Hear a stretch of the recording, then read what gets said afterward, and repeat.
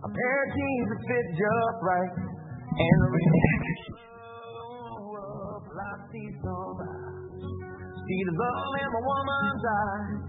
Feel the touch of a precious child. No mother's love.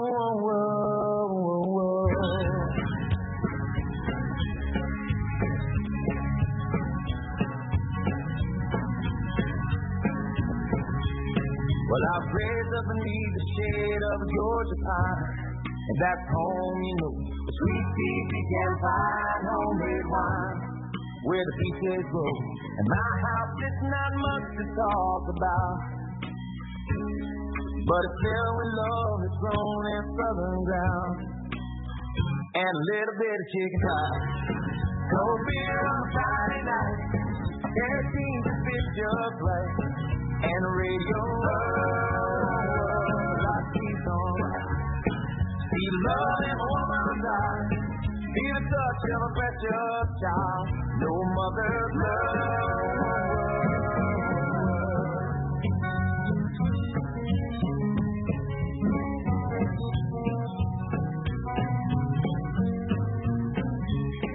And it's funny how it's the simple things in life that mean the most. Not where you live, what you drive, or the price tag on your clothes.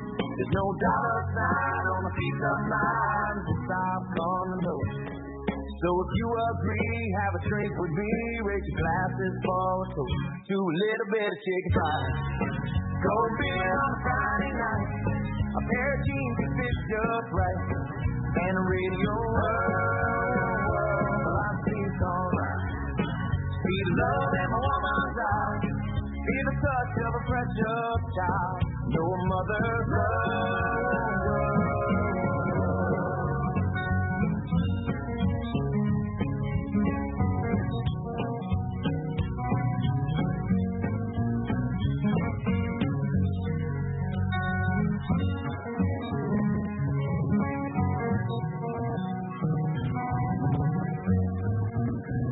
I thank God for my life, and for the stars and stripes.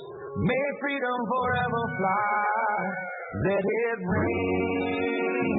Salute the ones who died, and the ones who gave their lives, so we don't have to sacrifice all the things we love, like our chicken pie.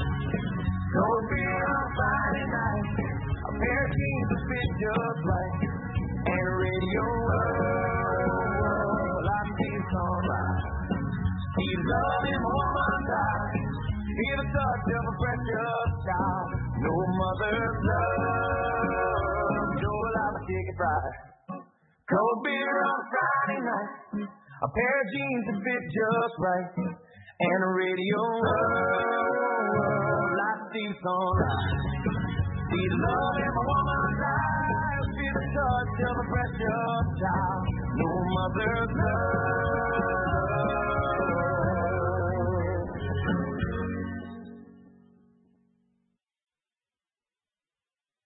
Well, that's a wonderful song, but it contains some propaganda, right? Talks about freedom and sacrifice and the people of our nation who died in past wars so that we could have that freedom. And we know in Christian identity that that's all an illusion. And other than that, the song has a wonderful message. But that propaganda, that men who fought in the wars for our country died for the freedom of our country, that won't go away, will it? And people could love that song and continue to be misled by the propaganda it contains. In reality, the freedom of this nation, the economic freedom which we obtained, I guess in 1781, or whenever the king ceded the colonies to their so-called independence, the freedom that this nation has gained was never threatened by any outside force, not since 1814. or 1812, and whenever that war was over with, I think it was 1814, 1815. Since 1815, the United States of America has never been threatened by an outside force. At any time. Not by Nazi Germany. Not by Soviet Russia with any credibility. There's no credibility at all whatsoever that they were ever going to have the capability of launching an offensive on the North American continent.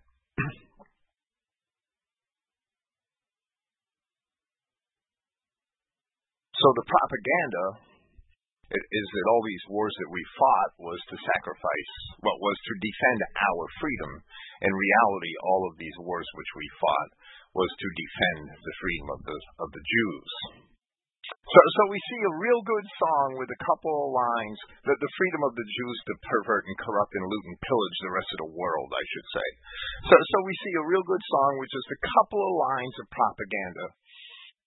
And for that reason, it fails to send a clear signal. It fails to define itself, and it fails to be true to heart because it has those few lines of propaganda in the song. And those lines would make an impression on people and lead them to believe something that is not true. I received this email last week, and I've written him back asking if his email address was somehow hijacked. The email came from James Wickstrom, and it encourages people to buy Iraqi dinars or Vietnam dong currency. I hope this email didn't come from James Wickstrom, but if it didn't, and this email is 2 days old, and he knows about it, I hope he sends out a disclaimer. Because I don't know why anybody would want to encourage white Christians to invest anything at usury or for the potential of undue gain, but especially in the currencies of Iraqis and Vietnamese. I mean, that's crazy. How could you give your money to aliens and hope to make gain? That's not Christian at all. That's absolutely unchristian. You should be investing. If you have money to give to aliens, you better be giving that money to your brother. I'm sorry. You better be investing in your brother. And every penny you give to a brother is an investment in that brother. Don't be mistaken. If your brother is hungry and you feed him, you don't expect anything back from your brother. You'll have your reward with your God. But you don't give your money to aliens. That is absolutely repulsive to me, being a white, racially conscious Christian who understands the Bible and the covenants of our God. Speaking about Christian Identity Ministries with just a few lies or just a few untruths, another Christian identity pastor, I'm going to leave him unnamed. It's really strange. He does a program. I get all his emails, and he does a program on exterminationism. He's labeled me an exterminationist. And I would think that exterminationist is the antithesis to universalist. So by labeling me as an exterminationist, which is an undue label, I would say that he calls himself a universalist and admits to it, even if he doesn't admit to it with his lips. Even if it's not an explicit admission, it's an admission nevertheless. Well, I get all his emails, but he does that program, and I don't get an email announcing the program until the next day. And now, I understand yesterday he's sent out an email discussing or mentioning Nibiru, the Zechariah Sitchin fantasy. And that's what it is. That this Nibiru, this planet that's supposed to cause all kinds of havoc and destruction when it passes through our solar system, there is absolutely not one shred of scientific evidence for the existence of this planet. There's not one shred of credible mention of a destructive planet, giant planet named Nibiru in any of the ancient texts. It's one Jew, Zechariah Sitchin, who has taken all of this. The word Nibiru in ancient Sumerian actually means a crossing point and can refer to any astronomical body, and it's used in several contexts in ancient Sumerian texts, none of them referring to a giant destructive planet, not one of them. It's a total lie. It's a fabrication of a Jew, and we should not be even repeating it. We shouldn't even be repeating that stuff. We're supposed to be Christians. We're supposed to, Christian identity, and especially 2C-line Christian identists, they're supposed to have a higher and a deeper understanding of Scripture. And another thing they're not supposed to do is fear. We are told again and again in the Scriptures to fear nothing, to love our God. He who loves his God fears nothing, has no trepidation about tomorrow, has no trepidation about judgment, and has nothing but love for the word of his God and for his brother. That's what a real Christian should have.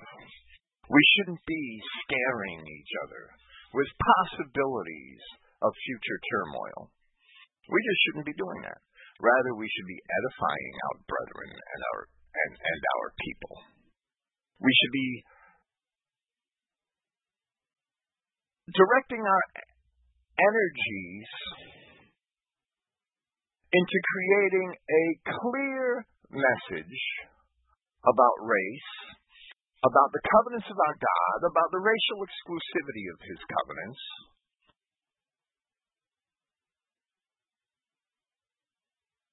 And if we cloud that message,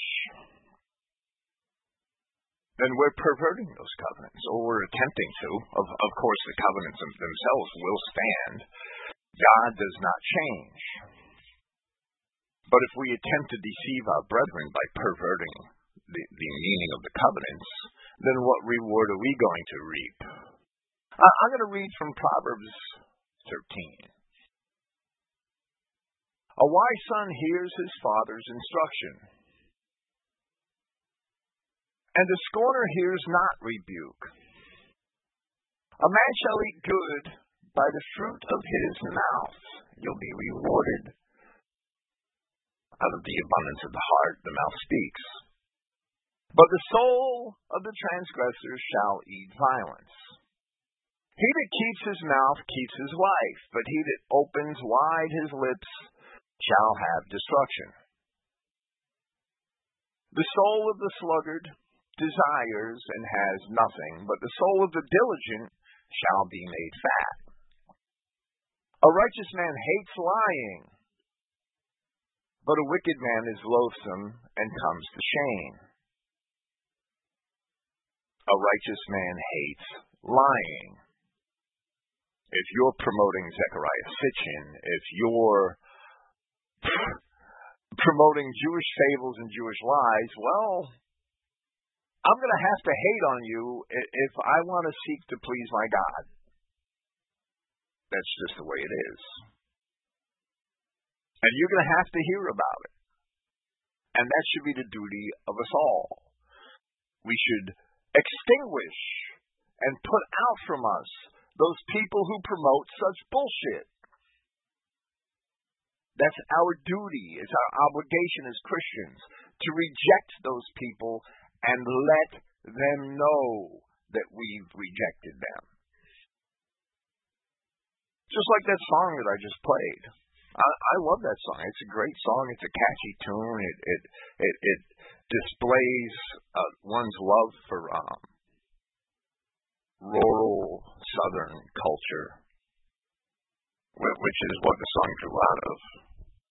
But that one section about freedom and fighting in these wars to defend our freedom, it is just a lie. It's a lie, and we have to recognize that.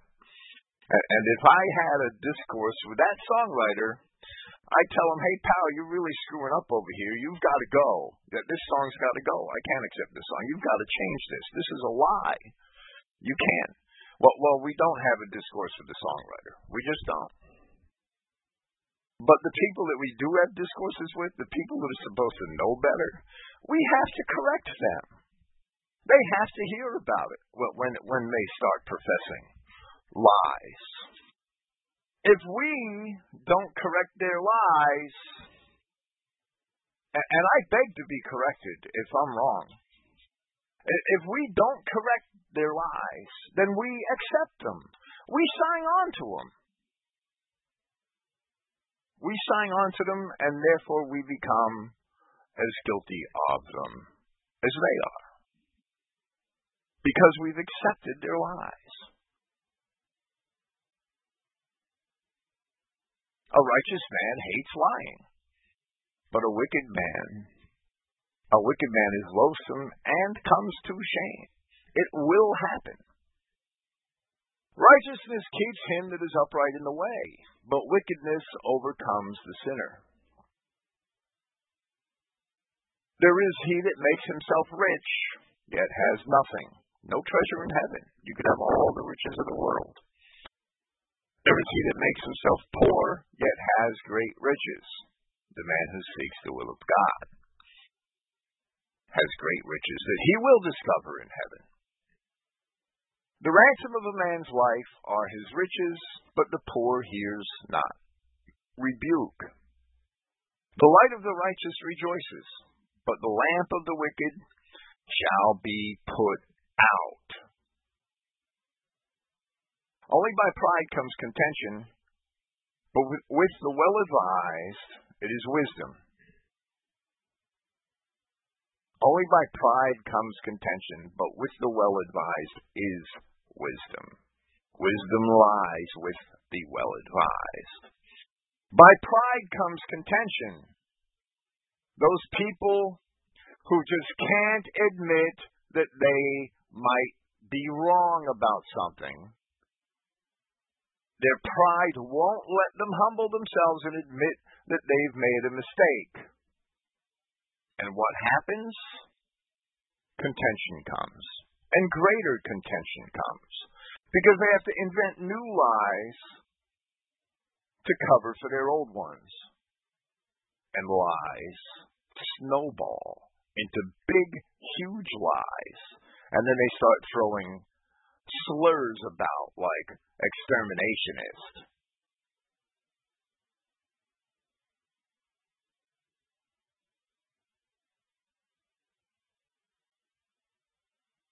Wealth gotten by vanity shall be diminished, but he that gathers by labor shall increase.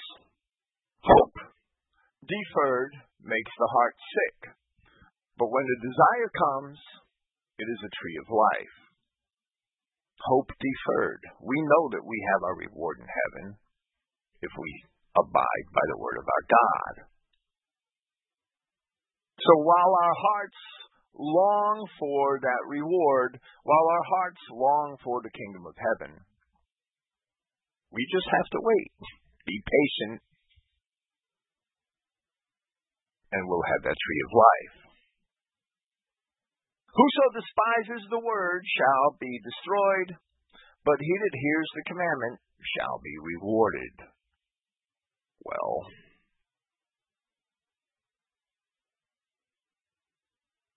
1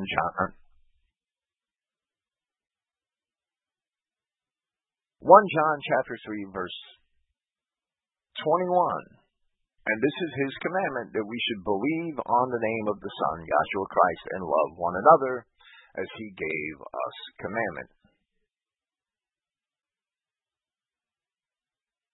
We need a clear message. We don't need a gospel to the beasts. We need a clear message concerning salvation, which is promised only to the children of Israel. There's no promise in the Bible anywhere of salvation to the beasts. If somebody has to push a salvation for beasts, which is not contained in the Bible, then that man has an agenda and cares not for the truth. He's trying to cover for something. He's trying to placate somebody. And as we've just seen, the Word of God is not about complacency. Neither is it about compromise. Every prudent man deals with knowledge, but a fool lays open his folly. A wicked messenger falls into mischief, but a faithful ambassador is health. Poverty and shame shall be unto him that refuses instruction. It's talking about the promises of the kingdom of heaven. But he that regards reproof shall be honored. The desire accomplished is sweet to the soul, but it is abomination to fools to depart from evil. He that walks with wise men shall be wise, but a companion of fools shall be destroyed. Yeah, I put up with certain things for a long time. Mentions of Zechariah Sitchin's The Bureau. The lies that Ron Wyatt promoted.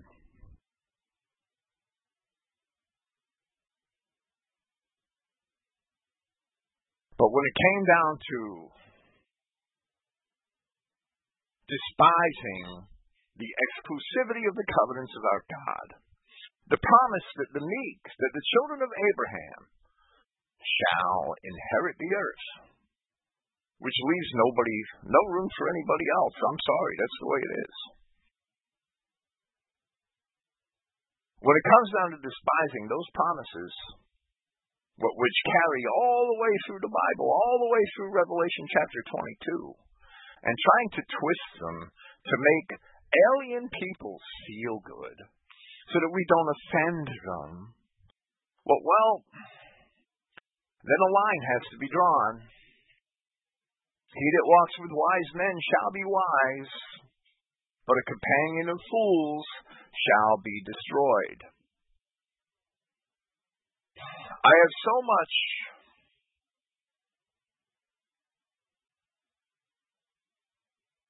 that I feel I could show even those that I'm working with. But once it's discovered that they'd rather be fools, well, I don't want to be their companion.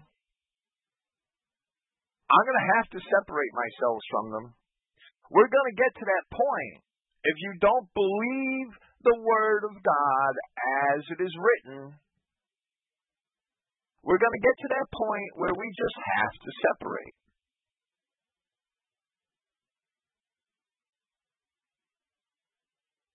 And that should be the rule of thumb that everybody here lives by. You believe the Bible as it is written, or you don't. You can't compromise the Word of God.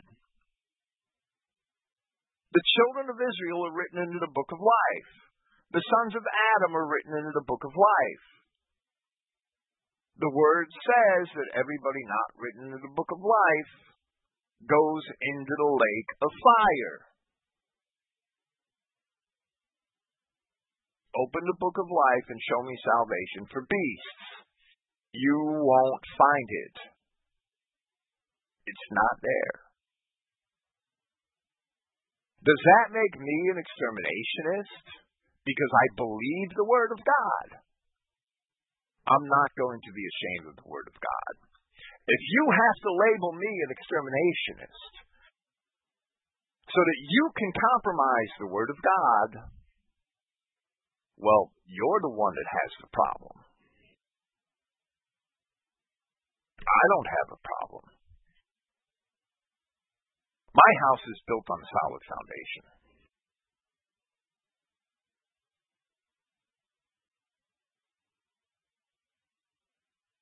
Evil pursues sinners, but to the righteous good shall be repaid. A good man leaves an inheritance to his children's children, and the wealth of the sinner is laid up for the just.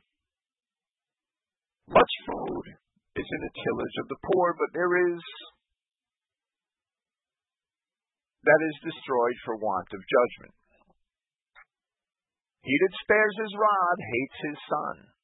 Yahweh will reprove us, unless we're bastards and not sons.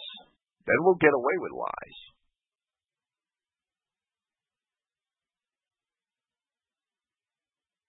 He that loves him, he that loves his son, chastens him betimes. The righteous eats to the satisfying of his soul, but the belly of the wicked shall want. It may not want in this life, but as Daniel says, even if these people are indeed children of Israel, there are even some of them who will arise from the dust and awaken to eternal reproach. I would not want to think that I did anything consciously that merits eternal reproach.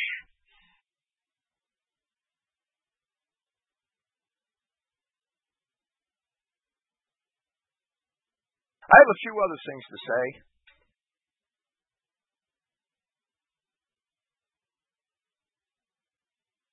Last week I finished Christreich, a commentary on the Revelation, and it's on Lulu, and it's on Lulu now, but I haven't advertised it yet, even though it's available. I haven't advertised it yet because I'm waiting to actually see a copy. As soon as I see a copy, it will be announced if the copy is acceptable. I imagine that the copies will be acceptable, which is why I was confident enough to open it up and on Lulu, but I'd really like to see it before I sent out a mailing and started to advertise it.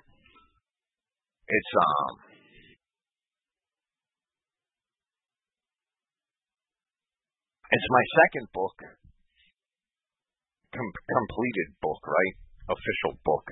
I have a lot of others that I want to get up over the next year. I want to get up a collection of my historical essays next. And then perhaps a collection of my biblical essays, and I have my translation notes lurking in the background. The translation notes, I've been avoiding them because they're projects that are going to be very, they're going to take me months to get into the format that they need to be for publishing. And it's months of much more intensive work. So I've been putting them off. I would like to do it, and maybe perhaps the ensuing years will allow me to, but that's out to that's up to God, right? It's not up to me. I don't know what I'm going to be doing next year, and I'm not going to claim to know, right? I received another email,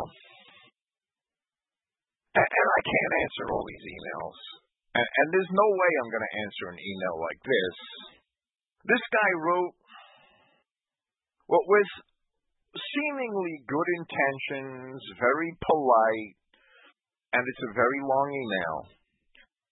And what it boils down to is that this guy is offhandedly complimenting me for my work, while at the same time trying to get me to look into some voluminous books, which are called collectively, I believe, because I think it's more than one volume, Urantia. Urantia.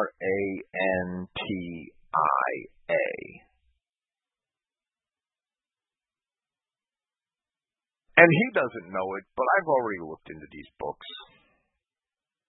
They were published in the 1950s, and they've had some moderate success in New Age circles. And it's just another that this guy talks about world government that he's a part of and all this crazy stuff that belongs on Art Bell.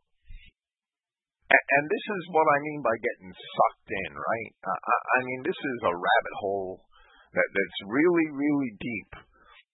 And it sounds nice and noble on the surface, but it's really some bullshit.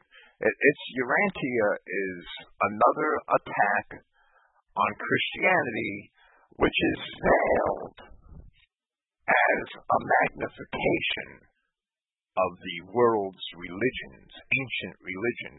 It's veiled in very noble terms, and it's another path to universalism and another road to hell. And I get a lot of emails like that want to lead me down one rabbit hole or another, and people actually think that I'm rude when I don't answer them. And the bottom line is, how much of people's time, or how much of my time should I let other people waste? I'm not going to try to let other people that have differing agendas, that aren't within the scope, the exact racial scope of the covenants of God. I'm not going to let them waste any of my time. I don't want to be pulled down all these rabbit holes, examining all of these things that claim to be of a higher knowledge.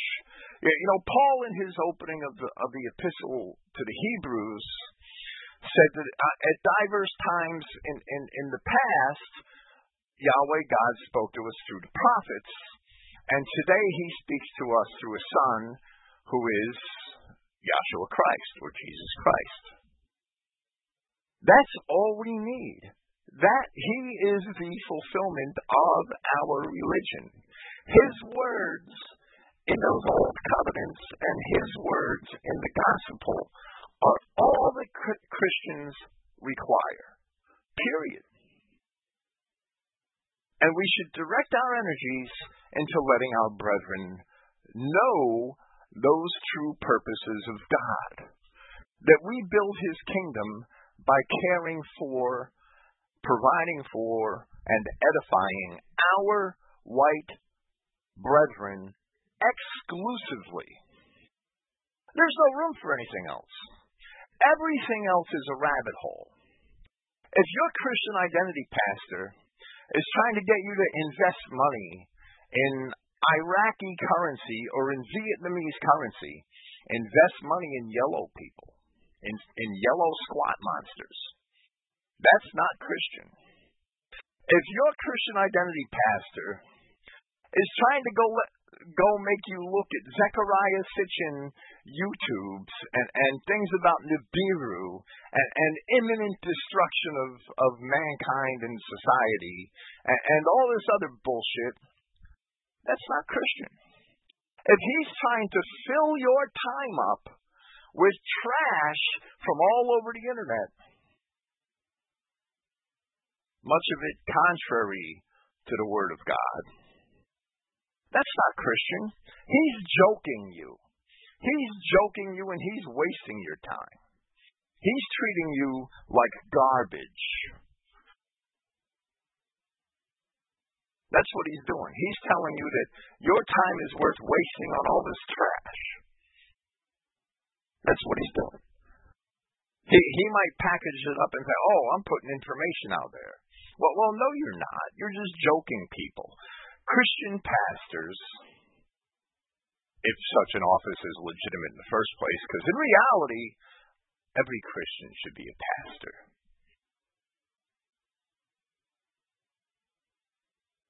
Christian pastors should be filtering out bullshit and filtering it down to the vital essence of the covenants.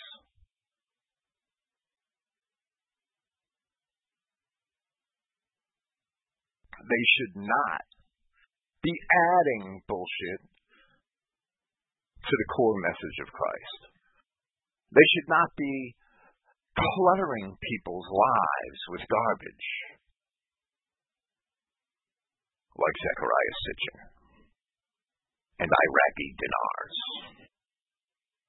We need a clear message. We have to stay with that clear message. The covenants of God are explicitly white. We can't let people tell us that we can't be explicitly white. If we're going to survive as a race, we have to be explicitly white. And everybody else can go to hell. They could go to the lake of fire if they don't like that. And they will, because they're not going to like that. It's guaranteed. That's what the Bible says. Okay, this is an open forum. I'm going to unmute some of our European brethren. It looks like Europe is severely underrepresented for this program. I had hoped that a few people heard this, and well, maybe they'll hear it in the archive. Hello, Taya. Hello, Dorcas. If anybody wants to speak or has anything to say, please request that I unmute your microphone. I hope somebody has something to say because I've already rambled on too long today. But I just had to get a few things off my chest. Very interesting. How you doing, Betty? Well, we need a clear message. We can't let our lives be cluttered with all this garbage. It's ridiculous and it's distracting, and we send mixed signals to people when we promote this trash. Yes, and people sort of walk round in circles. You never quite come to a point where you really understand what it's all about. I mean, the experience I had in Worldwide, they had a hard time there because of their message, but it wasn't as narrow as the one that is in GI. But nevertheless, they did have a hard time, and they were hated for the message. But there again, over the years, it got watered down, and it's ineffectual then. Well, it's absolutely ineffectual. If we have a core message in the gospel that we're told that we should accept and live by, and that we should keep those words, keep his words. Zechariah Sitchin isn't in those words. The garbage that's found in the Urantia book isn't in those words. It's distraction, and it dilutes, which is exactly what you've just said. It absolutely dilutes the message, and it brings people off the track. Yes. Yes, it does. Yes. It's quite enticing, isn't it? I mean, for people to think they know all these things, but none of it is proven. And he writes books. I mean, they write books on it because they want interest in it. And it's all garbage. And I wouldn't invest a penny in it. It's all garbage. Hello, Taya. I was going to say, I think we're all suffering from information overload. So it's really important that we focus on what's important and that we're not distracted by incoming voluminous emails. And I'm just trying to be so strict with myself and saying, just who do I want to receive information from?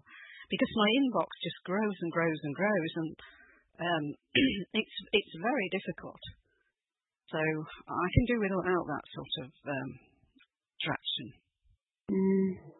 Well, I have two inboxes that I've archived offline that have 3,000 messages or greater in them that I just can't ever answer. And my third one is about to reach that, and I think I'm going to delete them all. Yeah. Because they all, while there's a lot of good messages in them, I don't have the time to address them, and there's a lot of bad messages in them that I would like to address. That it's vanity if I address them, because I'm only seeking to satisfy myself by telling somebody else that they're full of it, right? Mm-hmm. So it's fleshly to do that in a way, and it's a time consumer. Mm. Yeah, allocating your own personal time is so difficult because it's so easy to be broken off. That fragmentation of effort is so difficult to deal with. Yes, because you've got an idea you're going to do a study, and you think, you just look at your and an hour goes by, hours, and you still haven't got to the thing you wanted to do in the first place. It just diverts the attention all the time. So you have got to make up your mind what you believe and narrow it to its essential.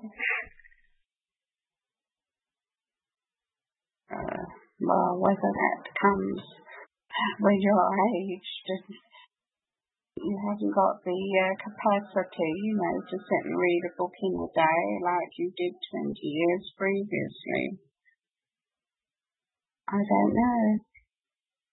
But it is a narrow road, there's no doubt about that. And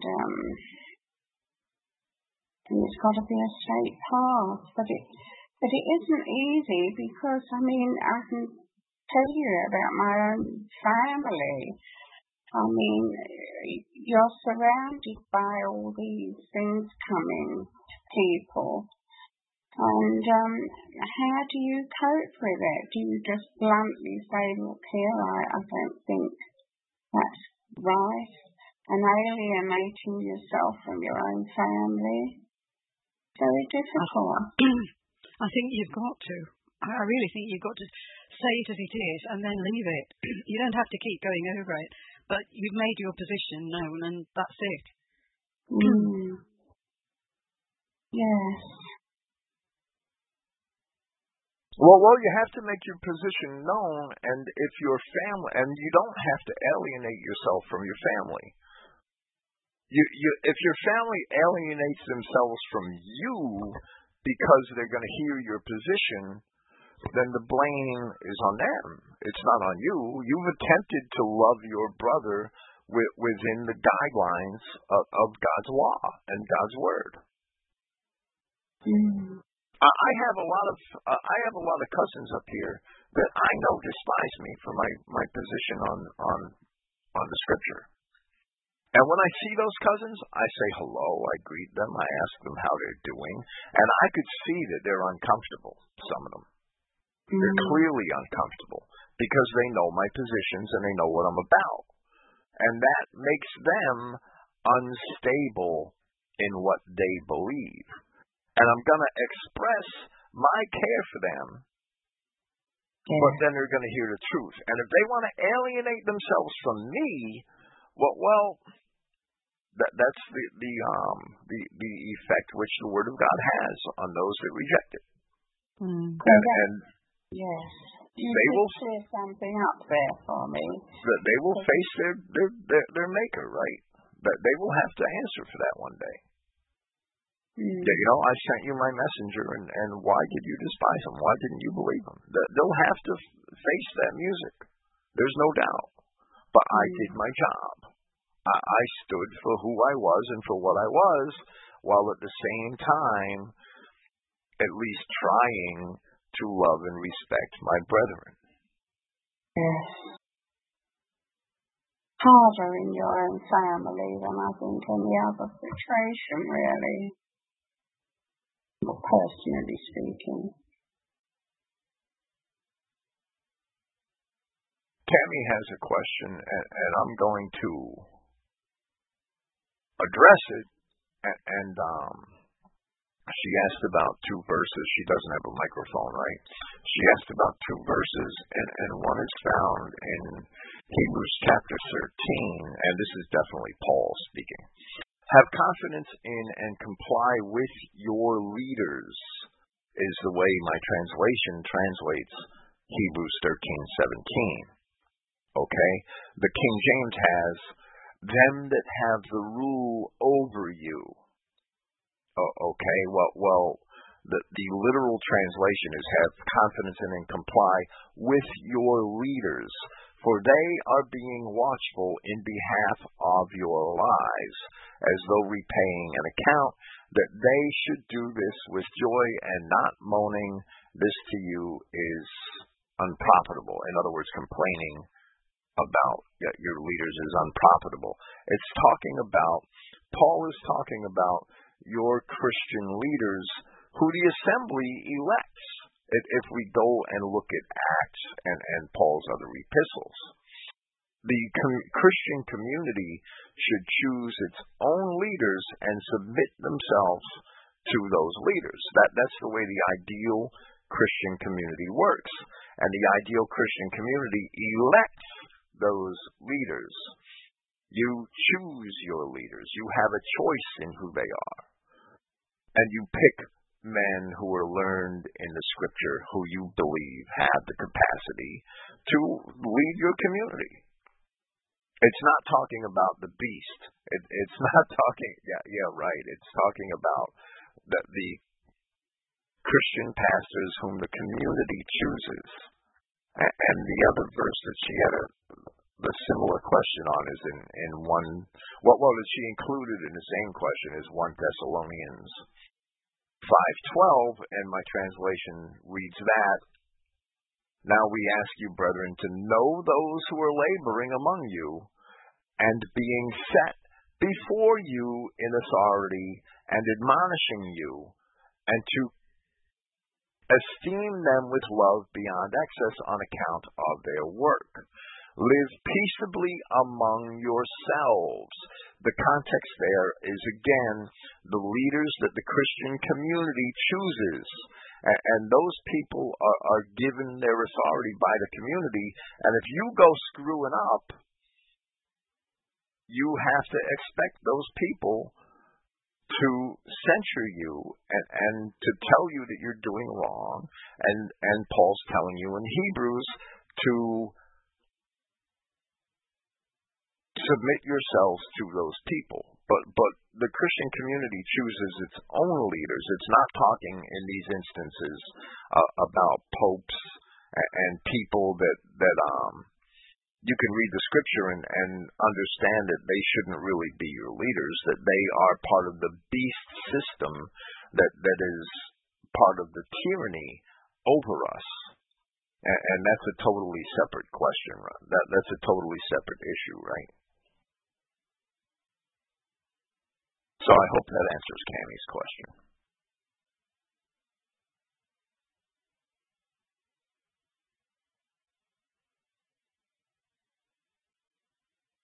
And I hope there's some more questions, because we've only been at it 50 minutes, and I don't want to end this program this soon, but I have to come up with editorial material for this month's Saxon Messenger yet. I do have to do that. I don't know what I'm going to write about yet. I'll probably work on that while I'm at my son's house next week. I'm going away next weekend, and the programs are still going to go on, and I have good men filling in for me, but I'm not going to announce who they are yet, and that's by design. I might after my Saturday program do that. It should be nice for you to have a break, really, with your son. Well, yeah, I could use it. I don't think I've had a weekend off from doing programs in quite some time. I remember taking one night off. No, I didn't take one night off, because I did a program from my son's house the last time I went, and then I had the Saturday program wasn't a Saturday program at that time. It was a Monday program, right? Yes. So I don't think I've had a weekend off since January. I think I took one weekend off in January after I split with what's his face? Yeah, I'll call him what's his face. That's cool, right? Yeah. It might be the time change that is the reason for some missing Europeans today. I just realized that your clocks have changed. Yeah, I thought Danny definitely said he was coming, and I've Skyped him, but there's no response. So I reckon he's an hour out, or perhaps he's taken the hour the wrong way. I don't know.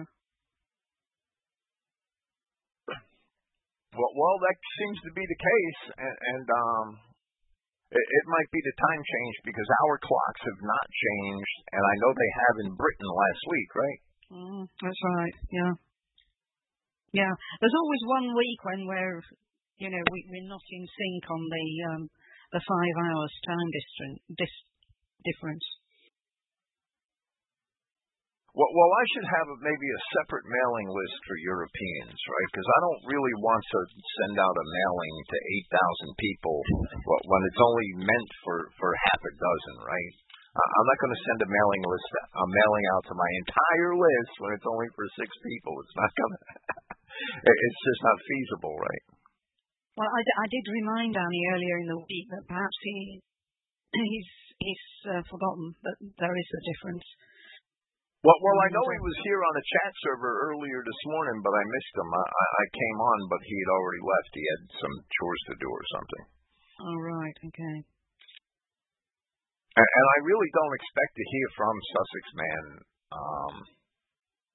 at all. I don't expect to hear from him. And Bavarian Man, Matthew might just be confused, but it seems to me that maybe we'll get this program off the ground a different way. But there's only 3 Europeans here, and that's kind of disappointing since at one time we had as many as 8 or 9, I think, that were pretty regular.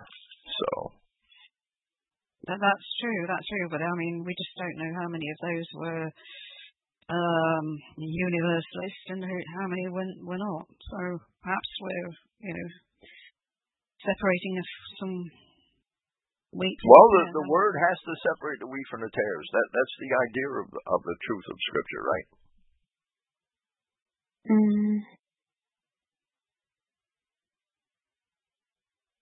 And it seems to me that at least 3 of them are universalists, or that they wouldn't be traveling in the circles that they're traveling. So that's right.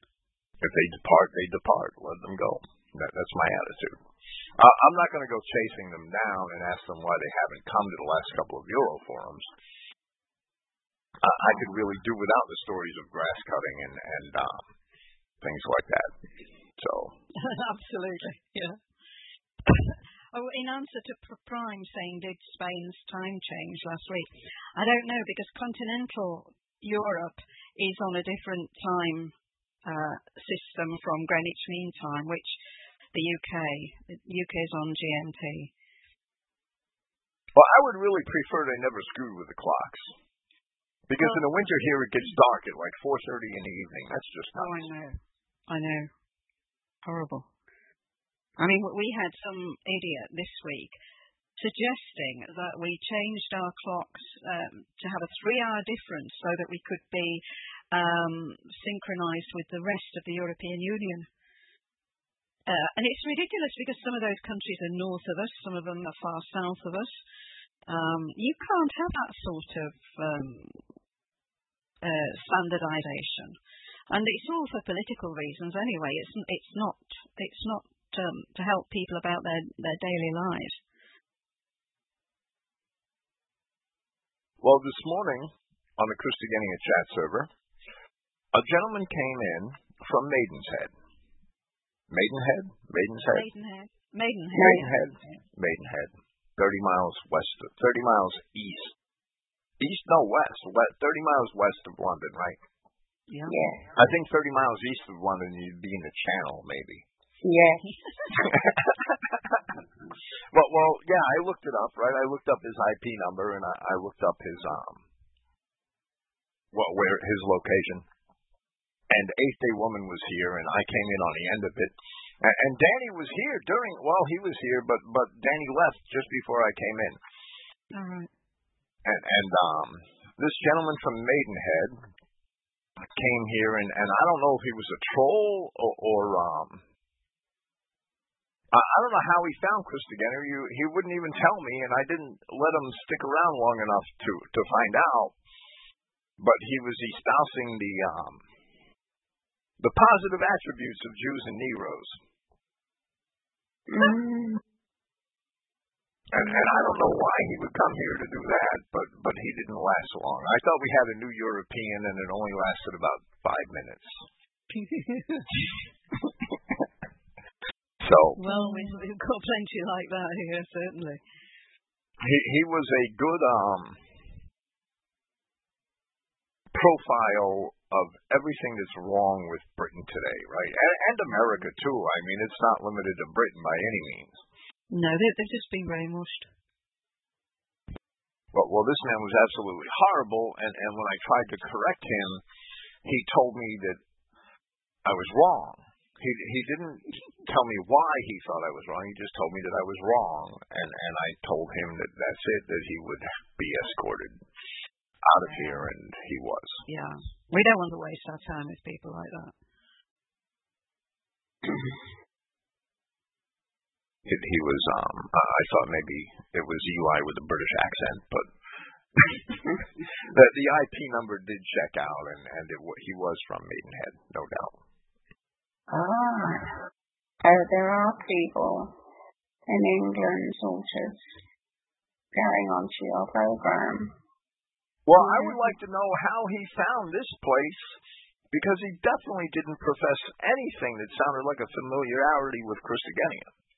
So it couldn't have been a search engine, could it? Because, well, I wouldn't have thought so.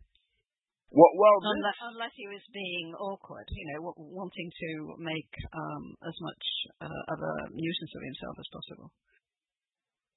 It's possible to come across Christogenea.net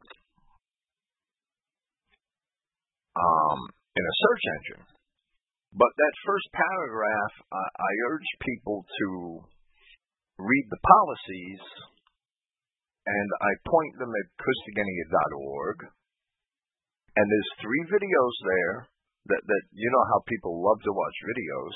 There's 3 videos there that basically do express everything that we're about. And yeah, they all contain sound clips of programs I did with Eli, of highlights. And then there's a whole list of podcasts underneath that it's all the latest podcasts, right? Mm-hmm. That come onto Christogenea.net from a feed. It's automated. When I post a podcast at Christogenea.org, it automatically appears here a few minutes later. And I don't know how anybody that would take the time to download the program and install it wouldn't check at least some of that stuff out to see what they're getting into. That's why it's all there, right? Mm-hmm. Mm-hmm. So I don't know if it was a purposeful troll who wanted to come and rile people up. That's a possibility. Oh, Danny's here. Yeah, he's here an hour late, as usual. That's Danny for you. Danny. Missed my whole 45-minute, missed my entire 45-minute discourse. But that's Danny. I wouldn't love him if he wasn't late all the time. He doesn't realize he's late. Well, of course not. That's the Irish. Yeah. That's hello, Danny. So where's your mic, Danny? I thought I was on time. You're an hour late. Yeah, if you go to the front page of Christogenea.org, you'll see a Euroforum announcement. It's there for every single Euroforum. I don't remember ever having missed put it there. And it has 2 clocks there with the current New York time and the current London time. And those clocks are always on every Euroforum. announcement. They're always there. They're part of the code. I don't shut them on and off. I don't know what else to say. That's what happens when you're an international guy, I guess, you know. Travel from one country to another, trying to keep all these times scheduled. Yeah, yeah. Danny, when you know, stop digging. I'm very, very sorry. I picked up all my grandkids on time today. I got over almost right. How's everybody doing tonight? Okay, I basically just gave a 45-minute discourse on the need to cut all the BS out of the things that we espouse and not to accept it, and our need for a clear message concerning the racial exclusivity of the covenants of God, and the fact that we need to become what we need to accept the idea that we must promote the fact that the covenants of God are explicitly white and make no excuses for that. And that was my opening discourse. I don't know if that sums it up very well. I just rambled on for 45 minutes, right?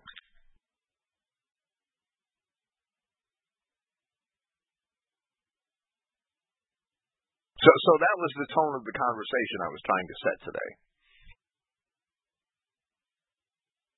Yes, you had two wonderful programs during the week. You know, your Mark program, which I had to study because listening to it, I thought you said something about Mary being married to somebody before Joseph, and I thought I couldn't have heard that right, so today I've had to go through all that because of the two James. After. Yeah. After Joseph. I'm purporting that Mary had several other children after Joseph is clear in the scripture. Yeah, if a man, the church would say, oh, that's his spiritual brother because they believe the same and they're all Christians. So that's his.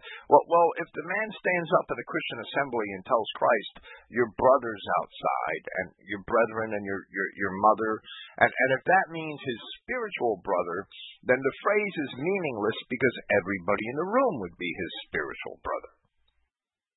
I've never looked at it like that before. If Paul says in his epistle that he saw this guy, and then he says, and they're all Christians, and then he says, and James, the brother of the Lord. Why is James the brother of the Lord, and the other three guys aren't? Right. Well, I thought he was the 12 disciples in Mark 3, and then it was his brothers, half brothers, and they were separate from the disciples. That's how I read it. Well, I believe from the scripture that James, the son of Alphaeus, is the brother of the Lord. James, the brother of the Lord. Yes, that's right. He's a brother. And that's what I pointed out on my last Mark program. That is James, the half-brother of Christ. Yes, is among the 12. Among the 12? Yes. So that's the point. James. Well, there are several Jameses in the scripture. There's James, the brother of John. He's not the half-brother of Christ. He's not the brother of the Lord. No. He's one of the sons of Zebedee. James and John are the sons of Zebedee. Yeah, that's right. But James, the son of Alphaeus, is what I pointed out on Friday, that he must be James, the brother of the Lord. And if you take the passages where he's mentioned and the passages where James, the brother of the Lord, are mentioned, it fits like a glove. I don't know any other explanation for it. So Joseph was not his father then? Well, Joseph may have had two names, but somehow I doubt it. Somehow I think that Mary must have married again. She had at least 4 children, because after Christ she had at least 4 children. And that's fully evident where it mentions his sisters in the plural. Yes, interesting. Why not? And Joseph was much older, wasn't he? Seemingly, yes, he was. And we're not told the life of Mary, but it seems to me that Joseph died and Mary remarried somebody named Alphaeus and had several children with him. That has never been brought out. Oh. I've never heard that before. They say that she's supposed to be buried over in Glastonbury. Yeah. The British Israel stories. I'm sorry. I have to look at them skeptically without documentary evidence. Yeah, you have to.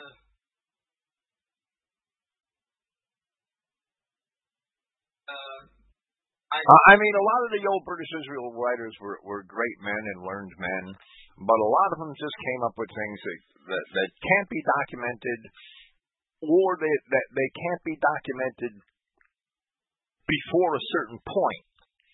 Yeah, if you're writing in the 1400s or in the 1200s, and you're writing of something, and I'm referring to maybe Geoffrey of Monmouth or William of Malmesbury or the other writers, Alcuin, who wrote, I think, in the 9th or 10th century. And you're writing about something 1,000 years before your time, and you're telling me something. I'm not going to accept it as truth unless I get a second or a third witness. And some of these British Israel writers, while they were learned men, that they took some of these stories from the medieval period, from the later medieval period, right? And they took them for granted that they were true. Yes. And ran with them and expounded on them. Well, I'm not going to do that. I'm going to be skeptical of them until I find a second or third witness. It's a nice, quaint little story that the Jews put Joseph of Arimathea and Mary and a few other people in a boat, and the boat miraculously lands in France or Spain or wherever, and they end up at Glastonbury. That's a nice, quaint little story.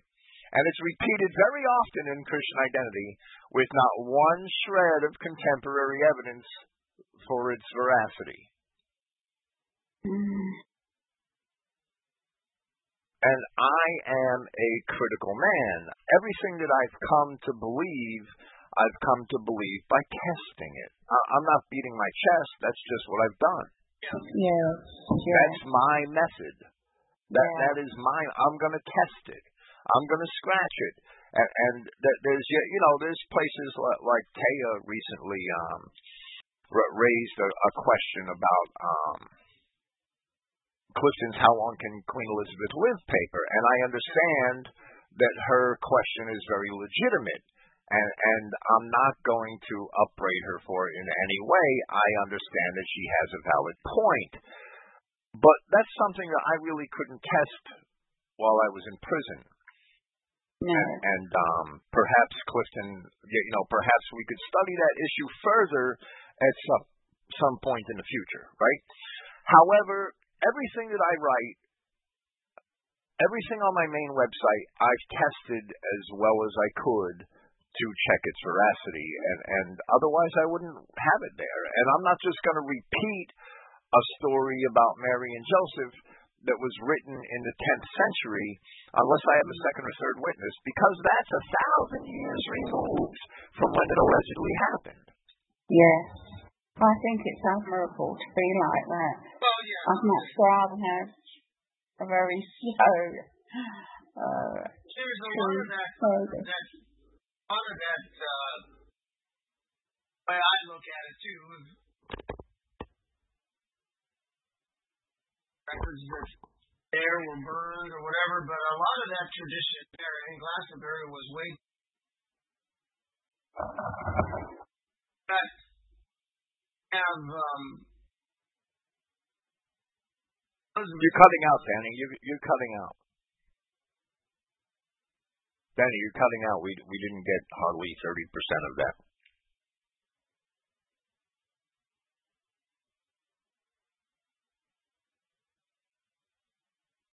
But that Glastonbury thing was, I believe, that tradition way back before the British Israel people. Well, that's what I'm saying is it's the imaginings of people in the Middle Ages that they're repeating this from. I understand that the tradition's a lot older than British Israel. I explained that British Israel took this tradition from late medieval writers and they ran with it. But I would want something better than a 12th century testimony 1,200 years after the fact before I taught it as truth. I'm not going to teach it or write about it or repeat it in my writings unless I have a second or third witness. Because I know that the tales that the British Israel people repeated were 12 or 11 or 1,200 years after the fact, or the alleged fact.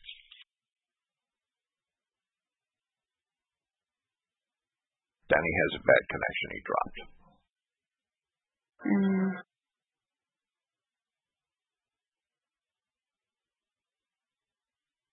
There was one other thing I wanted to ask you, Bill, following on from, part of Mark at the weekend that you were going through.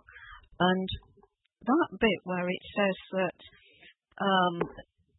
Christ called the 12 and sent them out 2 by 2 and gave them power over unclean spirits. Right. That authority, was that just for that time? Yeah, it says in John, and to understand this, you have to have my translation, right? Ah, right. It says in John chapter 1, I believe it's in verse 12, that as many of them who received him, he gave to them the power that the children of God would come to have. To attain, yes. Right. Right. John is writing about that very time. Right. Right. Put it in context, right? John is writing about the power over serpents and scorpions that Christ gave his apostles. Yeah. You can't put it in. You can't put the scripture into context until you have the right, a good translation. That's just the way it is. Right. Okay. The King James translation is ridiculous. Give to them the power to be the children of God. They were the children of God. Damn it. Yeah. The children of Israel, Deuteronomy 14:1, right? Yes. You are the children. You are the children. Not you will be if you believe me. You are the children of Yahweh your God.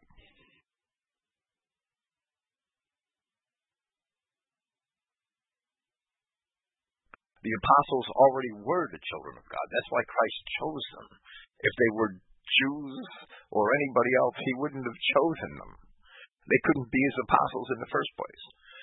And to those who received him, the apostles, they believed him right from the beginning. Right from the beginning. John chapter 2. Yeah. He gave to them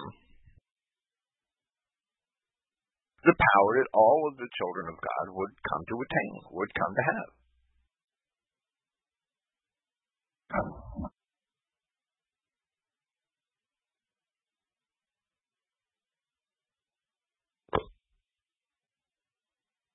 Well, I don't know if Danny's going to make it. Yeah, he did make it back. Has he got a microphone? I'm gabbing away.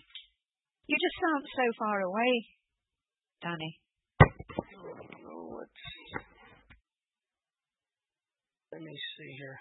Or is it my mine? connection on my microphone? Oh, no, it's mine. It's mine. It's mine. How was that? Oh, that's perfect. If it stays there, it was perfect before when we heard it. It was cutting out like you did have a bad connection. Right. But I was wondering a little bit of feedback about families and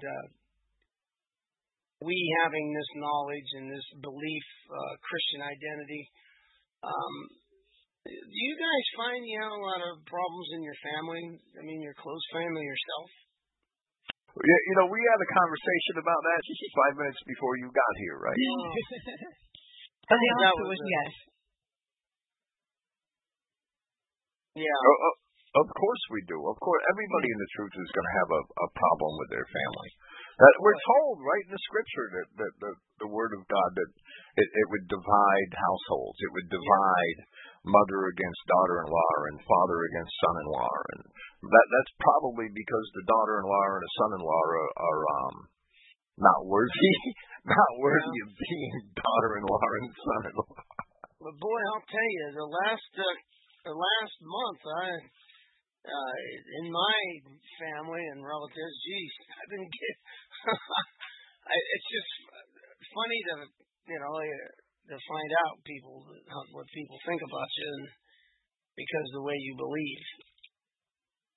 And I mean, not being so close to home, you would think that.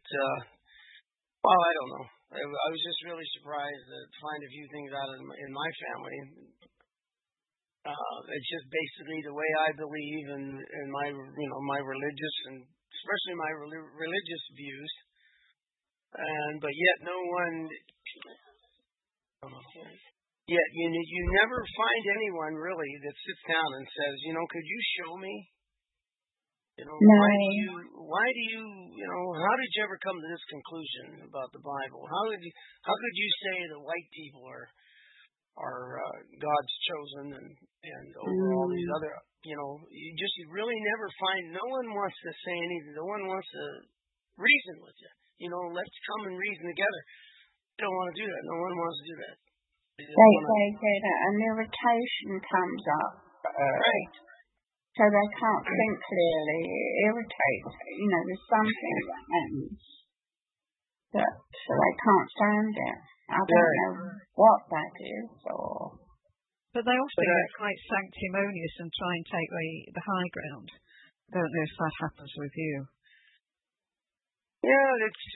I mean, how do you get along with it?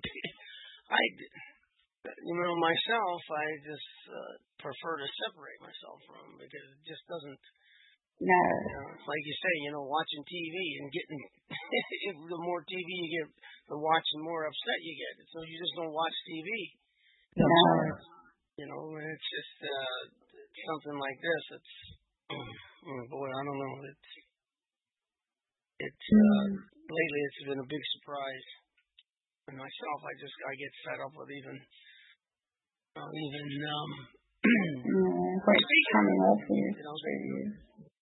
Guys rolling and stuff like that, people that who you would think that would have a little respect for you and all that kind of stuff from their attitude with you, and then all of a sudden, boom, just like that. But I guess we all go through it. So on a different wavelength to you completely. So yeah. You can't meet on any ground. No, Only on a very superficial, polite ground, that's all. And if what gets me is you have to, in order to get along with them, you have to, basically keep your mouth shut and sit there and listen. Yeah. Well, that's That's what my reply when this question was asked, when the issue was raised by Dorcas a few minutes before you got here, was that I have a lot of cousins here who know what I'm about and who despise that. They despise me for that. And when they talk to me, they feel challenged and they become visibly sometimes uncomfortable because they know that my beliefs are totally contrary to everything they believe. And they hear it. And every chance I get, I'm going to espouse my beliefs and profess my beliefs. If they don't like it and they choose to separate themselves from me, that's on them. Because at the same time, I'm kind and as loving as I can be to them personally. Right. And if they reject me, it's on them. They'll have to answer to God for that. Not me. I did what I'm supposed to do. So you still try to be reasonable with them and not... I'd be as nice as I can to them. But when certain issues come up, I'm going to profess the truth and they're going to hear it. Of course. Yeah.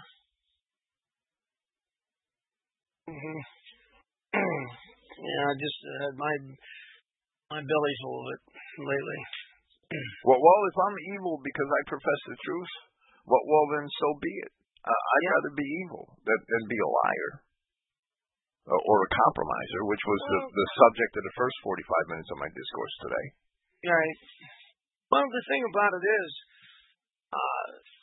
usually if they don't like something about you or you don't like something about them, you approach them one-on-one and talk to them about it.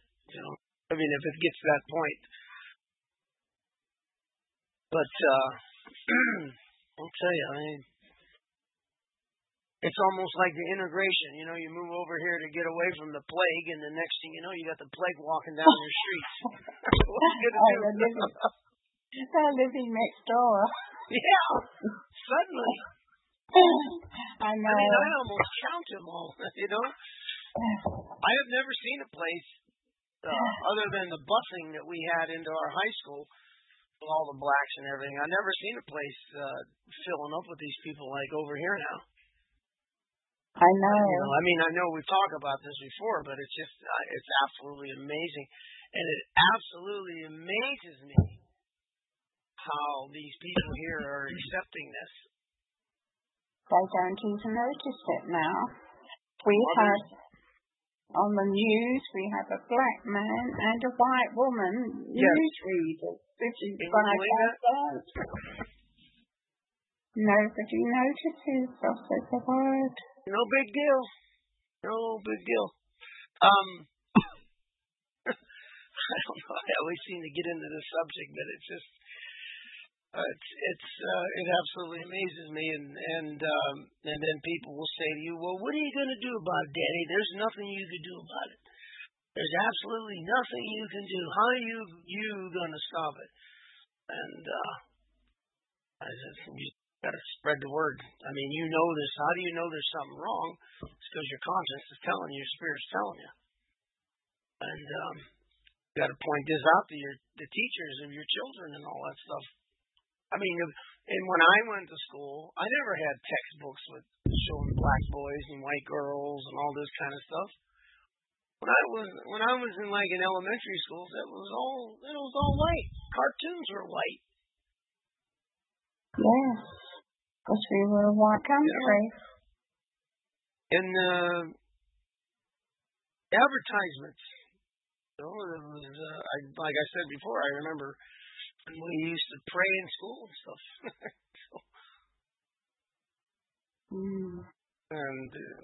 And I remember having teachers that when they gave the notices that there will be no more prayers at Christ, and I had a Christian teacher at that time, and she said, no, we will pray in this classroom. If you don't like it, people in here don't like it, then you stand out in the hall. But that's the kind of teachers you had back then. They weren't going to let the government dictate or the Jews dictate what we were to hear and what not to hear, or believe and not believe. Yes. Well, they've all been trained in humanism, teachers. Right. Yeah, humanism. Social science, they've all been, for years they're saying it's just got worse down the line. They don't see anything wrong with it.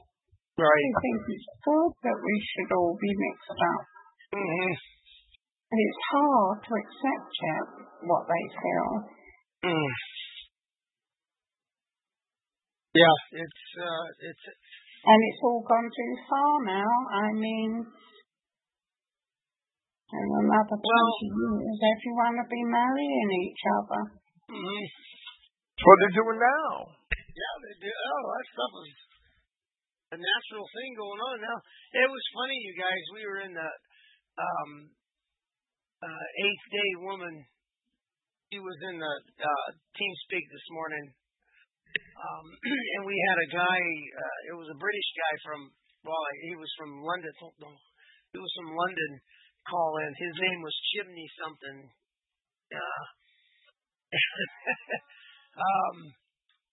No, he's called Chatty Man or something.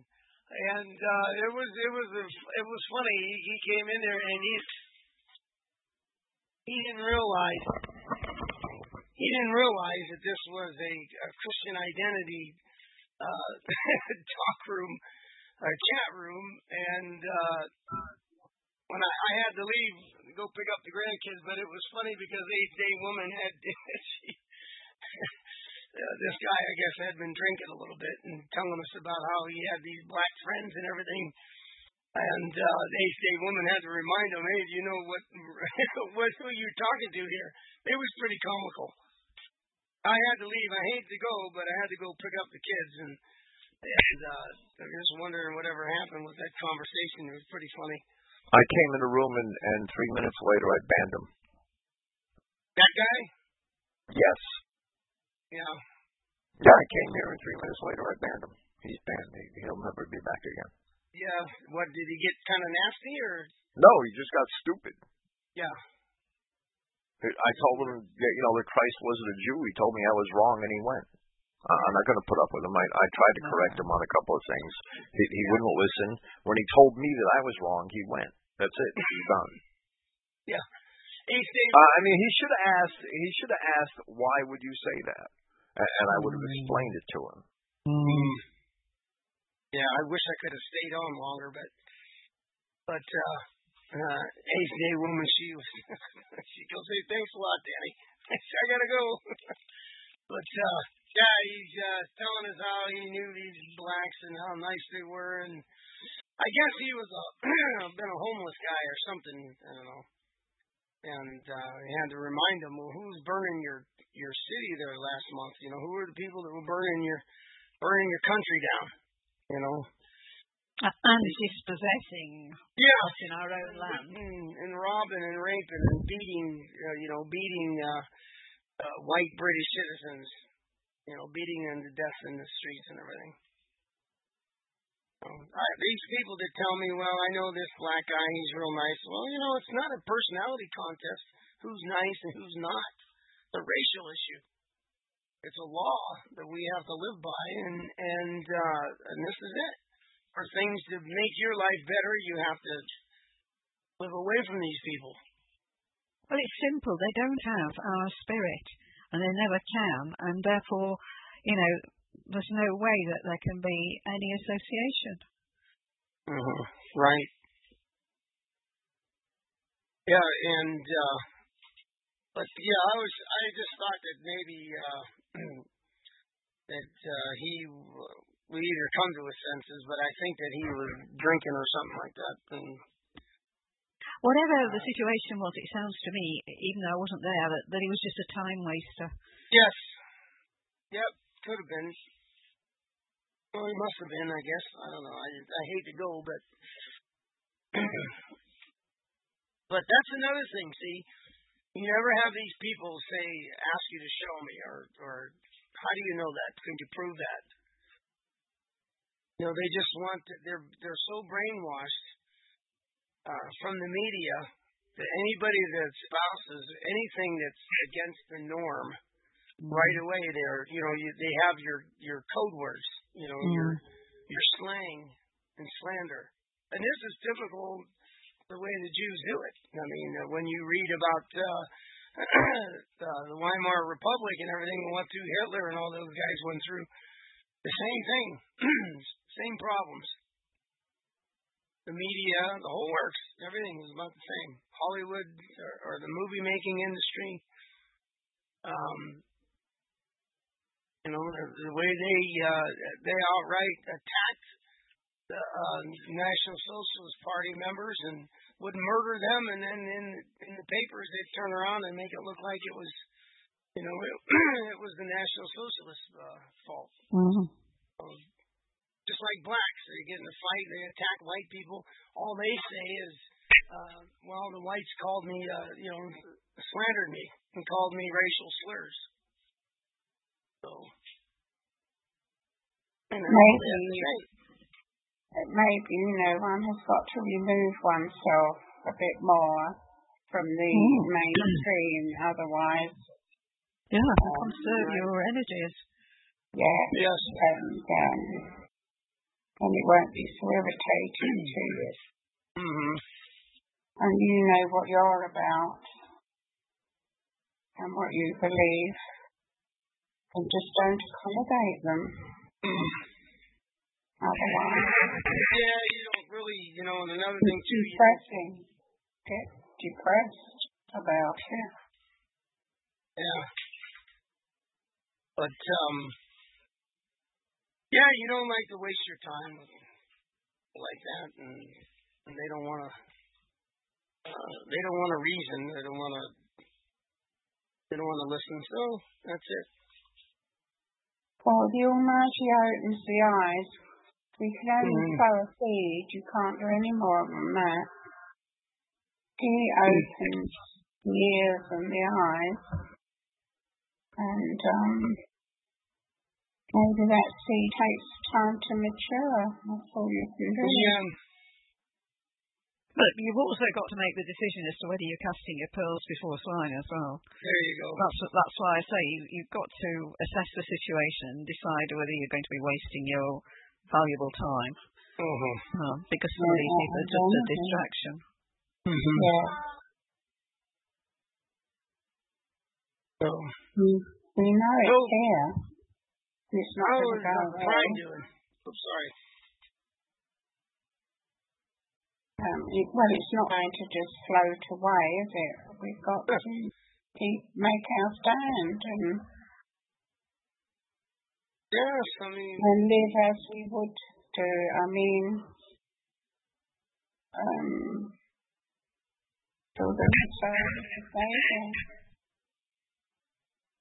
Make our stand when it comes to it. I wish you'd hurry up.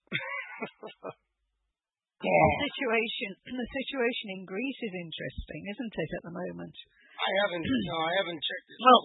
Well, today, they were going to have this referendum, and the people were, as to whether they were going to allow the International Monetary Fund and, to take control of the country, etc., or perhaps whether they were even going to come out of the EU. But today, the president of Greece has decided that they're not going to have a referendum. So I think, I haven't seen the news this evening or anything, but I would imagine that that's going to really inflame the people. And they're quite volatile as it is.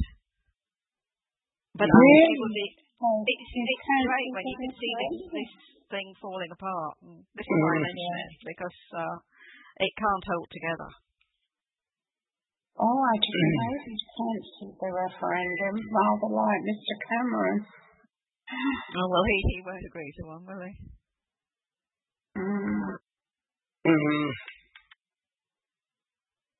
Well, we would all love to see the EU fall apart. No, they can't have fast enough. And if Greece pulled out, it would give Italy, Spain, it would give them all the more reason to be encouraged and pull out, right? It might just snowball. Yeah, that would be so good if it did. Right, yeah. That'd have been great. I didn't realize until that shooting that Norway was a country that did not belong to the EU. It has a very special trading relationship with the EU, which has meant that it's retained all its fishing grounds and all its oil. Right. Whereas well, then you can't have a union, can you? If it's not an equal union. Well, it's not a fully fledged member, isn't Norway? They're like to see them fall apart and get out of all that kind of stuff. Oh yeah.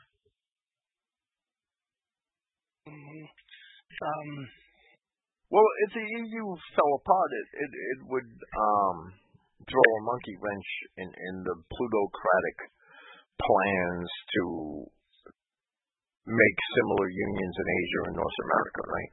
That's right. Yes, this is why they're doing everything they possibly can to hold it together.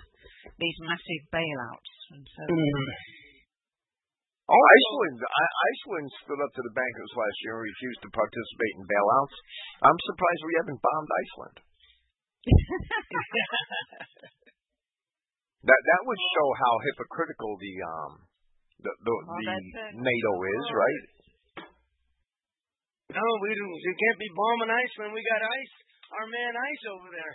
Well, I know, but it just shows how hypocritical this that this world government, if I have to call it that, how hypocritical they are. Oh yeah. That they would be embarrassed to hell if they started beating the drums to bomb Iceland. Right? And Iceland's not bailing out the bankers. If we, if some of these other smaller countries stood up against the bankers, it might clue off the people in the bigger countries, right? That's right. I mean, we talk about Greece. I mean, the powers that be in the European Union have been criticising Greece and saying that they haven't, they've been irresponsible in the way they've spent their money or overspent. But for the last 15 years, the accounts of the European Union as a whole have not been passed by the auditors. Can you imagine any public organisation, public company, that happening, the auditors not approving the accounts? And it's now 15 years on the trot. It's incredible. No, that's never really. I found something interesting. I didn't find it. Somebody sent it to me last week, and I'm going to put it in the chat, and it's something I have to investigate further. Right? This is the public page with the SEC filings of the Corporation of New Zealand. It's from the EDGAR database, which is actually the Securities and Exchange Commission database. All corporations in the United States that do business in the United States have to make filings with the Securities and Exchange Commission. And I just put two links into the chat, and one link is the Israel state of, and it has a CIK number, 0000052749. All these foreign governments have to file with the SEC, and that's pretty interesting, and there might be some good stuff there. If I could locate the rest of the countries in the SEC filings, right, that might take some doing. But it has some search power there. Mailing address. The mailing address is the Council for Western Hemisphere. The Council for Western Hemisphere. 800 2nd Avenue, 17th floor, New York, New York, 10017. The business address of the State of Israel is 800 2nd Avenue, 17th floor, New York, New York, 10017. Surprise. Same thing with New Zealand. But at least their business address is in New Zealand. It's in Wellington, right? And their mailing address is in New Zealand. Israel's mailing address and business address are in New York. Oh, wow. Yeah. Well, where the real capital is, right? Yeah. Yep. Wow. Amazing. There are annual reports for foreign governments and political subdivisions here and all kinds of other stuff. And basically, if you have to file these reports in a foreign agency, then you're not sovereign, right? I mean, how could you be sovereign? How could New Zealand truly be sovereign if it has to file reports for the American SEC?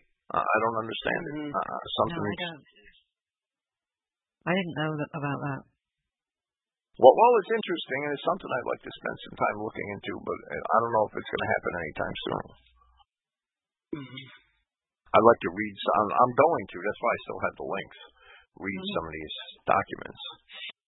Mm-hmm. There's a blog called EuropeanDisunion.blogspot.com, which I think stays pretty much up on happenings with Iran, with Israel, with the situation in Greece. Right.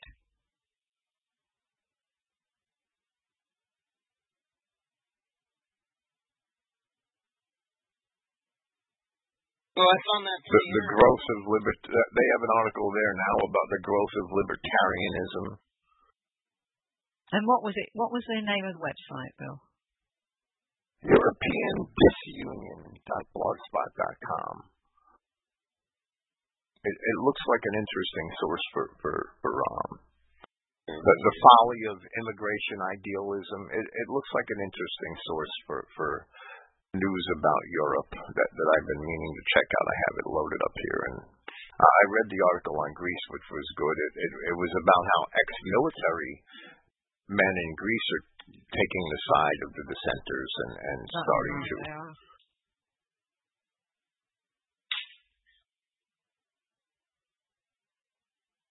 Which means that things may escalate there yet. Well, I'm sure it's going to blow up everywhere. Like the dominoes effect. There's a link right there. I just found it. Sorry. Should have pasted it sooner. It's interesting. I mean, it's one of the things I've been meaning to check out. I wanted to check it out before this program and didn't get a chance to. I've been pretty busy. All right. Yeah, I know some of these names, yeah.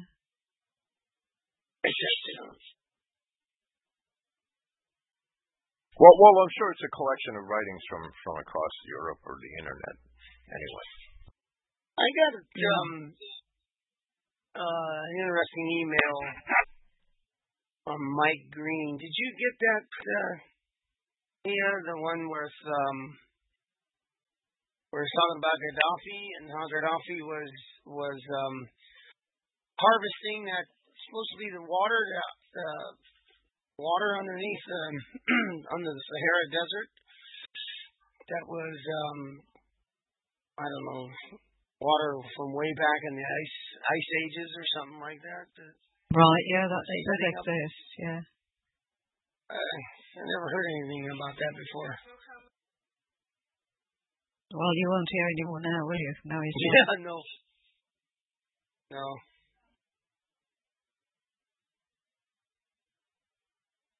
But all those nations around there are going to be overturned. Well, they just want to make it, part of their 21st century resource wars because they want to open up Africa to exploitable reserves, don't they? They needed access through one of those coastal countries, and what better than Libya? Yeah, apart from the oil and everything else. What do they call that? The Kingdom of David coming in, or something like that. I heard a bunch of these rabbis talking when I lived in L.A. there, and they're talking about setting up the Kingdom of David, and all these other nations are going to be cleansed. All the anti-Semites. So, and I guess Western Europe is their main target in America. Well, they already have America, so. Well, I think they think they've done enough and that's why they're going for Africa now in a big way. Mm. Yeah, they're very arrogant now. And that's... Africa is so huge. You know, on our modern day maps, we don't get the proportions right, do we? Mm-hmm. It is so massive, is Africa, so therefore the resources are huge, and the returns will be very great. As I say, it's just the 21st century resource wars. Well, more resources in Africa than probably any of the white continents, and the Negroes have never done anything with them. Never. And these Jews got the nerve to peddle this crap that we're successful because of the lands that we live on. and all the gold and all the precious metals and all the diamonds and all the wonderful things in Africa. And the Negroes have never done anything with them. It's crazy. It's that they build dung huts and take baths in urine to avoid getting mosquito bites. Yeah. And the wonderfully prosperous farmlands that they have taken over in the different countries such as Rhodesia and South Africa are now just being absolutely laid waste and becoming barren. So they destroy even what's handed to them on a plate. Right. Even with the equipment and everything else, and the whole farm's organized, and they take it over and run it right to hell. Yeah, they take out the copper pipes and all that stuff, the irrigation lines, and sell the pipe. They don't work it. And I heard that Mugabe had to, he gave a few farms back to the white farmers, a few white farmers. Well, if those white farmers work those farms, they're fools. They're better off hanging themselves. They're fools. Well, this is the way I believe. They're going to take over and all that land, like I said before. I just raise it to the ground. I'll give it to them just the way I got it, flat, with nothing on it. Let them build on it. Yeah, let them starve. Yeah, they want to come in like Mugabe come in, and he wants to sit in Parliament with all the gold and silver around him and all the fancy buildings and seats and all that kind of stuff that the white man built. I'd raise it all down to the ground, give them ashes. There you go.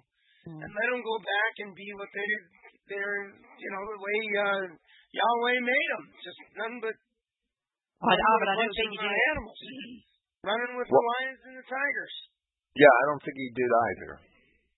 The only reason why the Negroes have gotten into a position where they threaten us is because of our empathy for them. Yes. And we're brainwashed. Yeah, William and Kate have now got, yesterday, they have now their charity of saving the children in Africa, and they were actually helping get, UNESCO. So they're in now, and that's their charity to save the black children. Starvation. Well, if white people give money to a charity like that, they deserve to be tortured by it later. Right. And look who runs the charities. There's always a Goldberg or something. Oh, I'm sure there's a Jew behind this one. Oh yeah, they just love that. That cancer foundation is just full of them. All that breast cancer. Well, when a Jew wants a job, he starts a charity, right? Yeah. They do. They do. Or a war. Yeah. Yeah, they love wars. I guess it's better because they can make more money at it. But it was funny. My dad told me that a long time ago. You look at all these charities and look who's behind it. It's always a Jew. Couldn't grow a potato, but they brag at each other like how intelligent they are. That's where they think their superiority is they're just so intelligent. And that's how they boost their ego. They're very egotistic.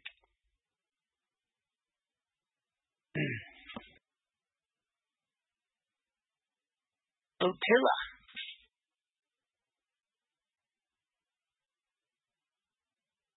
Hello, Ottilia. Yes, hello. Hello there. Danny was an hour late. Otilia's 2 hours late. This time zone thing, we got to work this out better. Sorry, Bill. I didn't. You know what? I truly didn't do it on purpose. It just comes naturally, Danny. Well, that's a nice way to put it. They're hurrying up and everything, you know. Oh, it's going to be good to get to talk to everybody again. And hour late. That's okay, Otilia. You could maybe listen to the podcast or something. It don't matter. Hello, how you doing? I just turned your microphone on, right?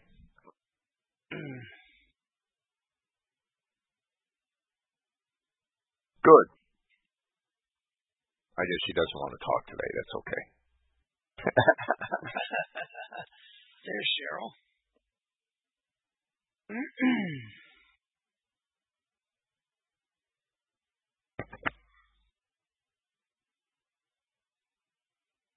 Well, I'm gonna be honest. I was gonna wrap this program up at 4 o'clock, and now people are coming. I hate to be rude, but I don't want to bore everybody to death either. Yeah. Have you got your Thursday evening? Yes, I have a Bible study tonight, Thursday evening, 8 o'clock. Yeah. Oh, do you, Bill? Yes. Well, that's been a constant thing. Yeah, I've been doing it for 3 years. The night bounces around, but now I'm going to it's going to be aired on my radio, right? It'll be live on here and on Christogenea. So can that be recorded? Well, I don't record it. I can record it, but I'm not going to, right? If somebody else wants to record it, that's fine, but I'm not going to record. I think it's vain to record it. I don't have to record every little thing I do, right? I just don't. And I don't know. I haven't recorded them in 3 years, and I don't plan on recording it. Right. I don't want to be a pain, but if somebody else here wants to record it, that's their prerogative. Mm-hmm. Well, how would one do that? Everybody on TeamSpeak can record. Just hit tools and hit start recording, and you'll record everything happening in the channel. Very good. Tools. It's at the bottom. I see. Oh, right. I didn't know that would be a pretty good idea. Bible study, your Bible study, and maybe Skype it and have people meet. Maybe you get some people over here in town or whatever, and meet. Well, at the last spot, I just got this capability to do live radio, right? Mm. And the last Bible study I did was last Thursday when I had the first day that I had the live stream up and running, and I piped the Bible study into here and over the front page of Christogenea.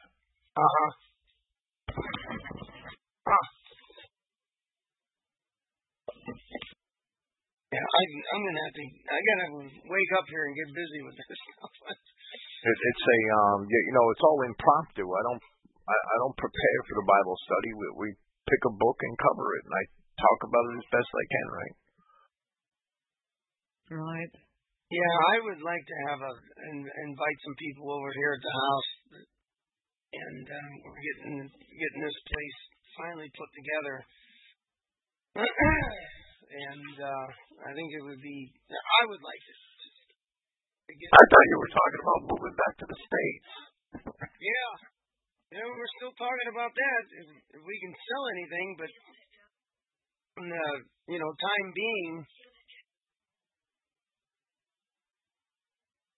Well, I'm Christ-like is a book now, Danny. My Revelation commentary is a book now. Right. That'll be available real soon. Yeah, that's good. I need to pick up a few copies. I gotta get one to my sister. Yeah, I was going to say, give some of them to your relatives who really hate you. Yeah. Well, there it is, read it for yourself. And, but I just, in the meantime, I think it would be pretty good. I would like to get a group of people together and have a Bible study. Put out some information and see what happens. But like you say, you got to watch. You get a lot of people in that just waste your time and all that stuff. Of course, I'd have to run it past my wife and see what she thinks about it. I can't even get the Jehovah's Witnesses to stop here anymore. Yeah. The Mormons, they don't stop here anymore. Well, you're probably better off because you're not going to change those people. Yeah. Those Mormons, I mean, there's a couple of Mormons, young men, maybe 30-ish, that walk around here and knock on doors, and they're well-dressed. They have nice suits on, the same suits all the time. It's probably the only suits they own. And they have this glazed over look on their faces, right? Like they're on some kind of drug or something. They really do. It's crazy. Programmed. Yes. Like they're absolutely programmed, like a robot.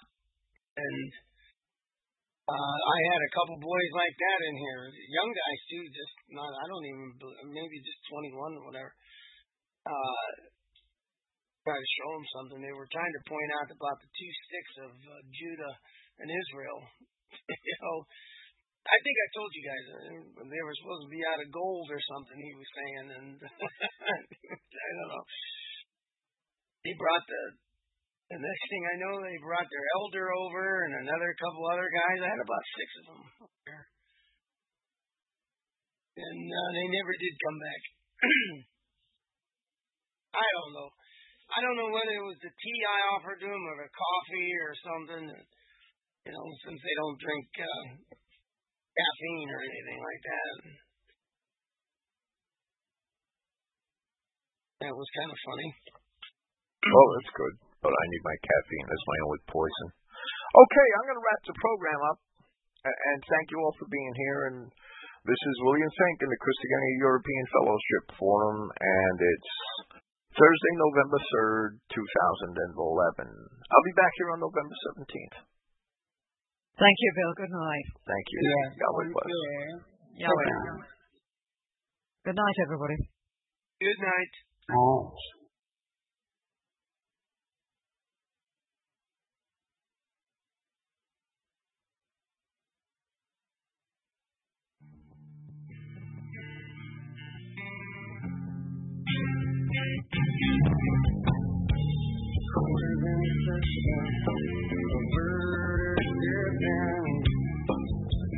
No appeal on the docket today, just my